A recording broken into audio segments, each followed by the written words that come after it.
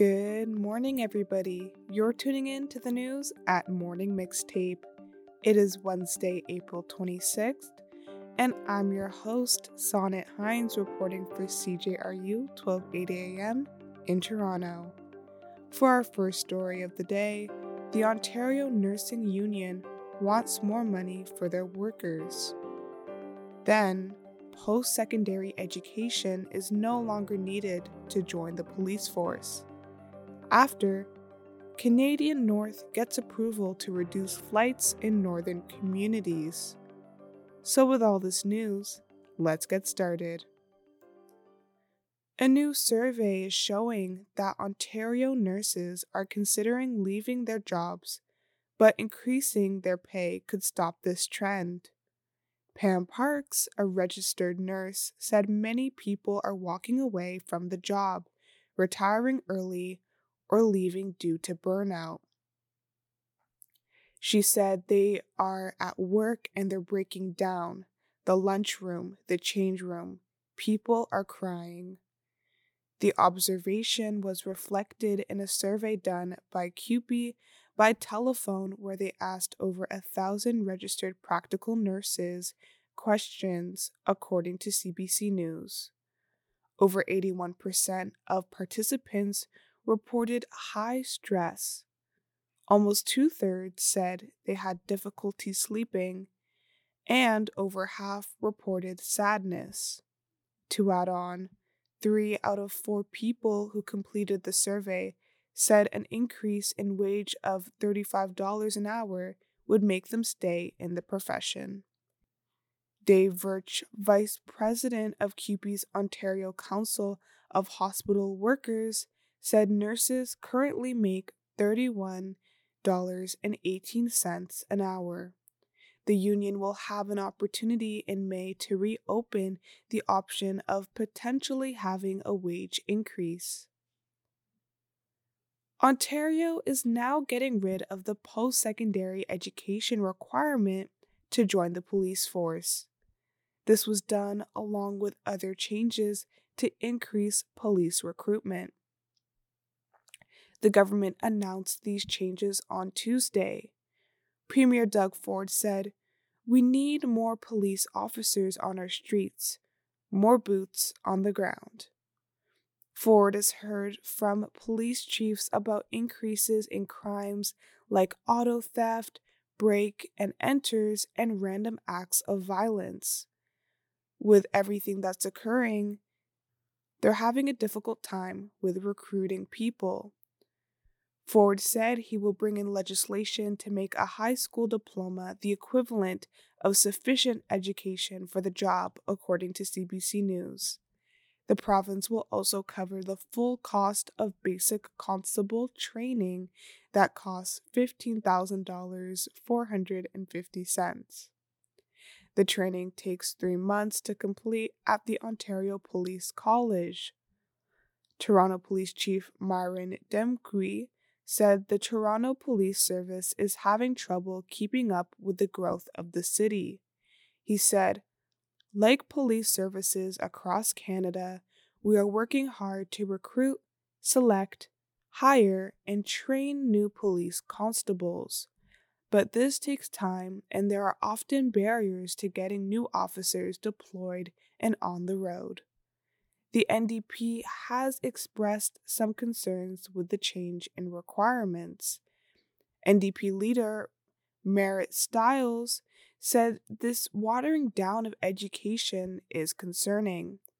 She said, "What I hear from community and from frontline officers themselves is that they want more support and more training, that they have a very difficult job and they require a lot of skills, including critical thinking to do their jobs properly."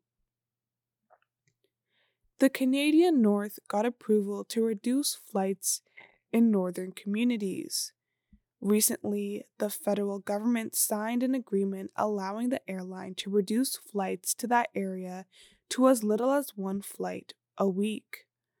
The changes were announced in a press release where they are also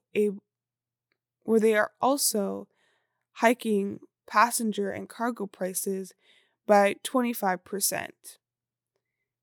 This could cause issues for Northerners, especially Nunavut, because the airline is the only commercial passenger airline. The Federal Competition Bureau said the lack of competition could cause price increases, reduce spots on flights, and fewer flights overall.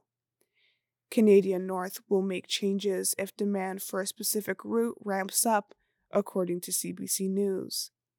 The underlying reason for these changes point back to the pandemic, but they did not elaborate as to how the airlines still face issues. Northern Affairs Minister Dan Vandal said, "These were challenging times post-COVID. We realized the importance was for the airlines to remain financially viable and sustainable." Dennis Patterson, Nunavut senator, said this development was shocking. He questioned if Transport Canada looked at other options before hiking up prices. Patterson said, "It's really disconcerting when we don't know the financial situation of the airline, and there was no voice for Nunavut in these negotiations. I was in the Kultamuet last month, and there are grave concerns there about reductions in air service when it's our only link to the rest of Canada and our communities. This is a very shocking, disturbing announcement." Patterson was also not very happy that they did not consult with Nunavut stakeholders before the government signed off on changes. That is all with top stories. Here's Leila. Hello, listeners. Welcome to Pausing for Self-Care with Leila Takei. Each week, I'm going to bring a tip for you to take a break and practice some self-care. Although we are still facing some winter days, spring is already here, and it is time to make some spring plans. One of those should definitely be the cherry blossoms at High Park in Toronto. This is one of the best experiences if you are one of those people who enjoy posting nice pictures on Instagram. It won't take much time for the park to become a floral wonderland full of pink petals. The first blossom update was released on March 21st by the High Park Nature Center.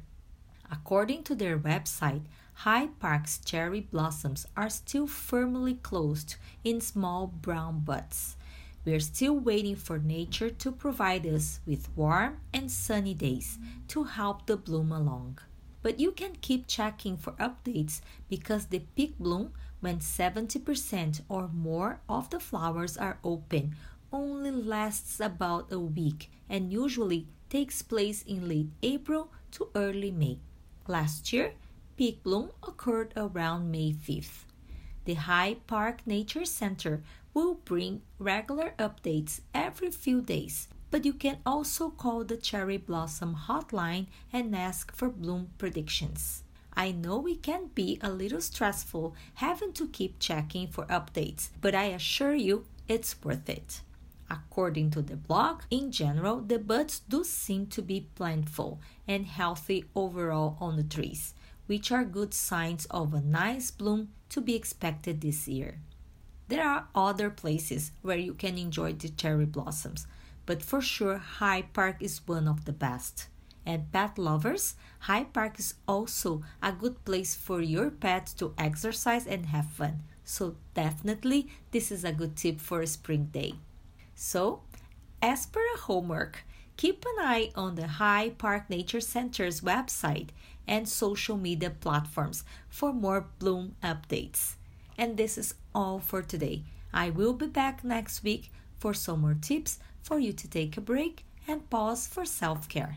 This is Leila Takei from CJRU 1280 AM in Toronto. Thank you for listening. It is time to wrap up today's newscast. Thank you so much for tuning in and listening. I will be back next Wednesday with some more news at Morning Mixtape, but until then, tune in tomorrow. It's CJRU 1280 AM in Toronto. I'm Sonnet Hines. Thanks for listening.